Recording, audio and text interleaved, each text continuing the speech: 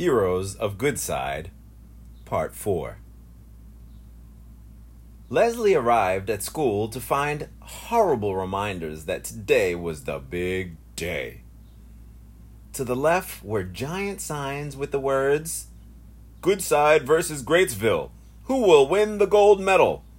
And straight ahead were big balloons, each with a face of each team member printed on them.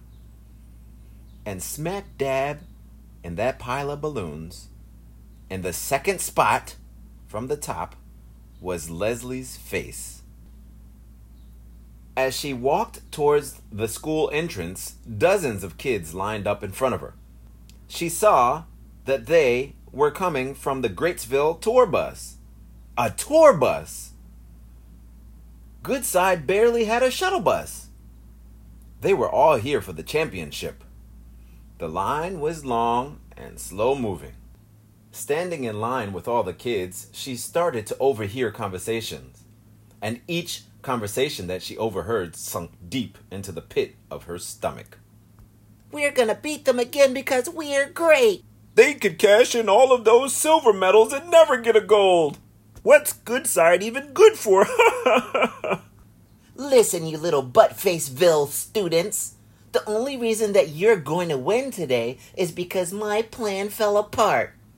If it hadn't, I'd be laughing with the gold medal all the way to the bank." And what was this plan? To win at losing? And just then, the whole line stopped to stare. As if in slow motion, Keiko walked past the entire line.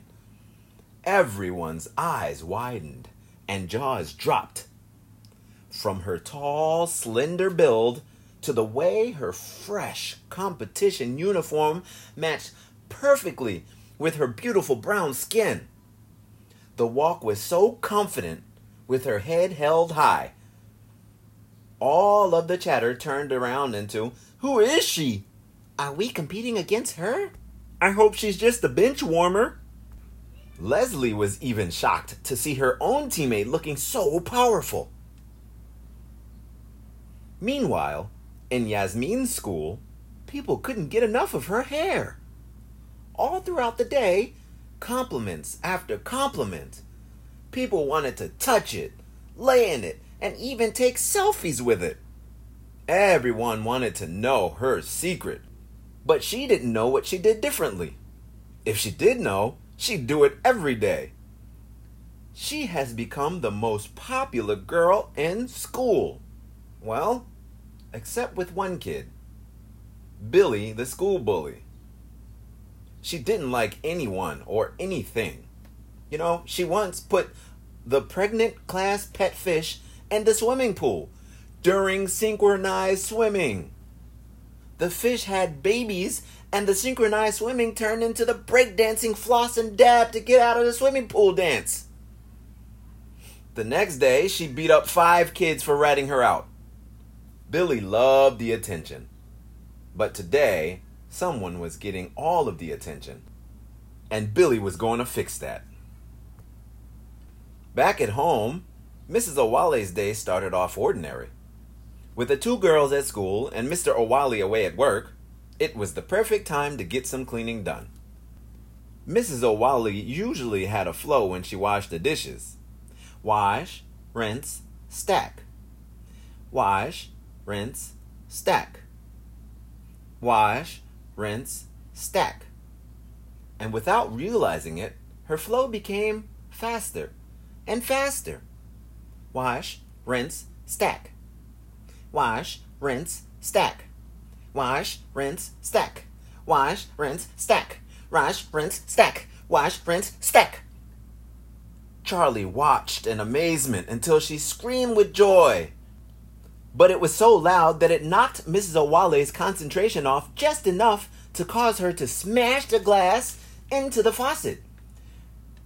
At such high speed, the glass exploded into 1,000 pieces, flying through the air towards Charlie. Without thought, Mrs. Owale ran to stop the glass. She was so fast that she was able to catch each and every single piece before it hit Charlie or even before it hit the ground. Whoa, I'm quick. Did you see that, Charlie? Must be my mother's instinct. As she continued with her chores, she began to notice that she was very light on her feet. Chores were getting done quick, and instead of stopping at her normal chore list, she continued cleaning until the whole house was clean in just 1 hour. With so much time to spare, they decided to go grocery shopping. Mr. Owale worked a desk job. 40 hours a week, he stared at a computer and hated it. There was always too much work and not enough time. His boss, Mr. Templey, wanted a report that was due 5 days from now. Well, he wanted that today. Mr. Owale had no choice but to work harder, skip lunch, and reduce bathroom breaks down to almost none. To make matters worse, the co-workers to the left and right of him did not do anything but laugh and joke all day long, making it nearly impossible to concentrate. Owale, I need that report on my desk at 3 p.m. Stop all that laughing and joking and get that report to me on time or you're fired. Yes, sorry, sir. I mean, yes, sir. No, yes, sorry, sir. Sorry, yes, sir. Guys, seriously, please keep it down. I've got a lot of work to do. Yeah, right, all right. Why do we have to keep quiet? You're the one who has the work to do. Oh, forget it. Forgotten. Hey, Michael. Knock, knock. Who's there? You're fired. You're fired who?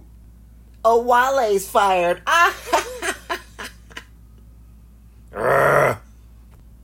With all the noise, Mr. Owale stared at the screen, then at the clock, then back at the screen. With only 45 minutes left, his concentration grew stronger. Now, only 30 minutes left. His concentration became more intense. I'm never going to make it. What am I going to do? I need a miracle. No.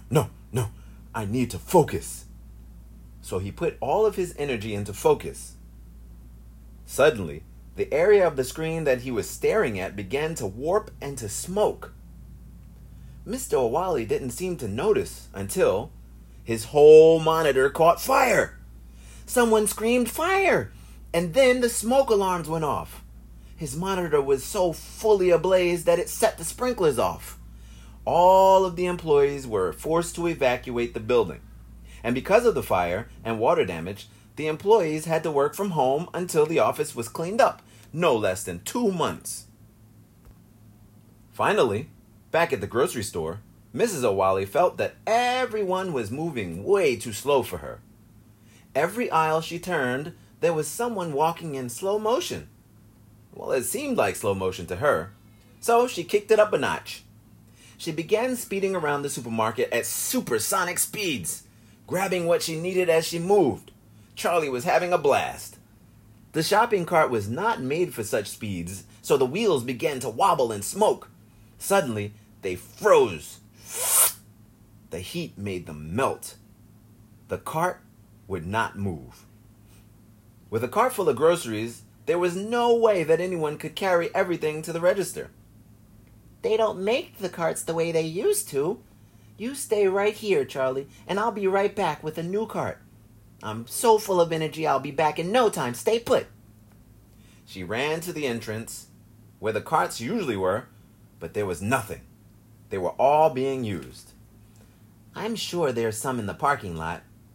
So she glanced back at Charlie, who was sitting there peacefully, then took off. Just then, the most beautiful blue ball rolled down in front of Charlie, then disappeared down an aisle. Charlie must have that ball. So she wiggled her way out of the shopping cart and headed towards the ball. She saw the ball down the aisle turning the corner, so she went after it. Corner after corner, aisle by aisle, the ball led her on a long chase. Mrs. Owale arrived at an empty shopping cart. At the same time, the ball rolled into the employees-only stockroom, with Charlie following close behind. "Charlie! Charlie!" Mrs. Owale took off and was able to search each and every aisle at record speed. No Charlie. Mrs. Owale broke down into tears. "My girl!" Charlie finally caught the ball, looked up, and realized that she was in a strange place. So she decided to scream for Mama at the top of her lungs.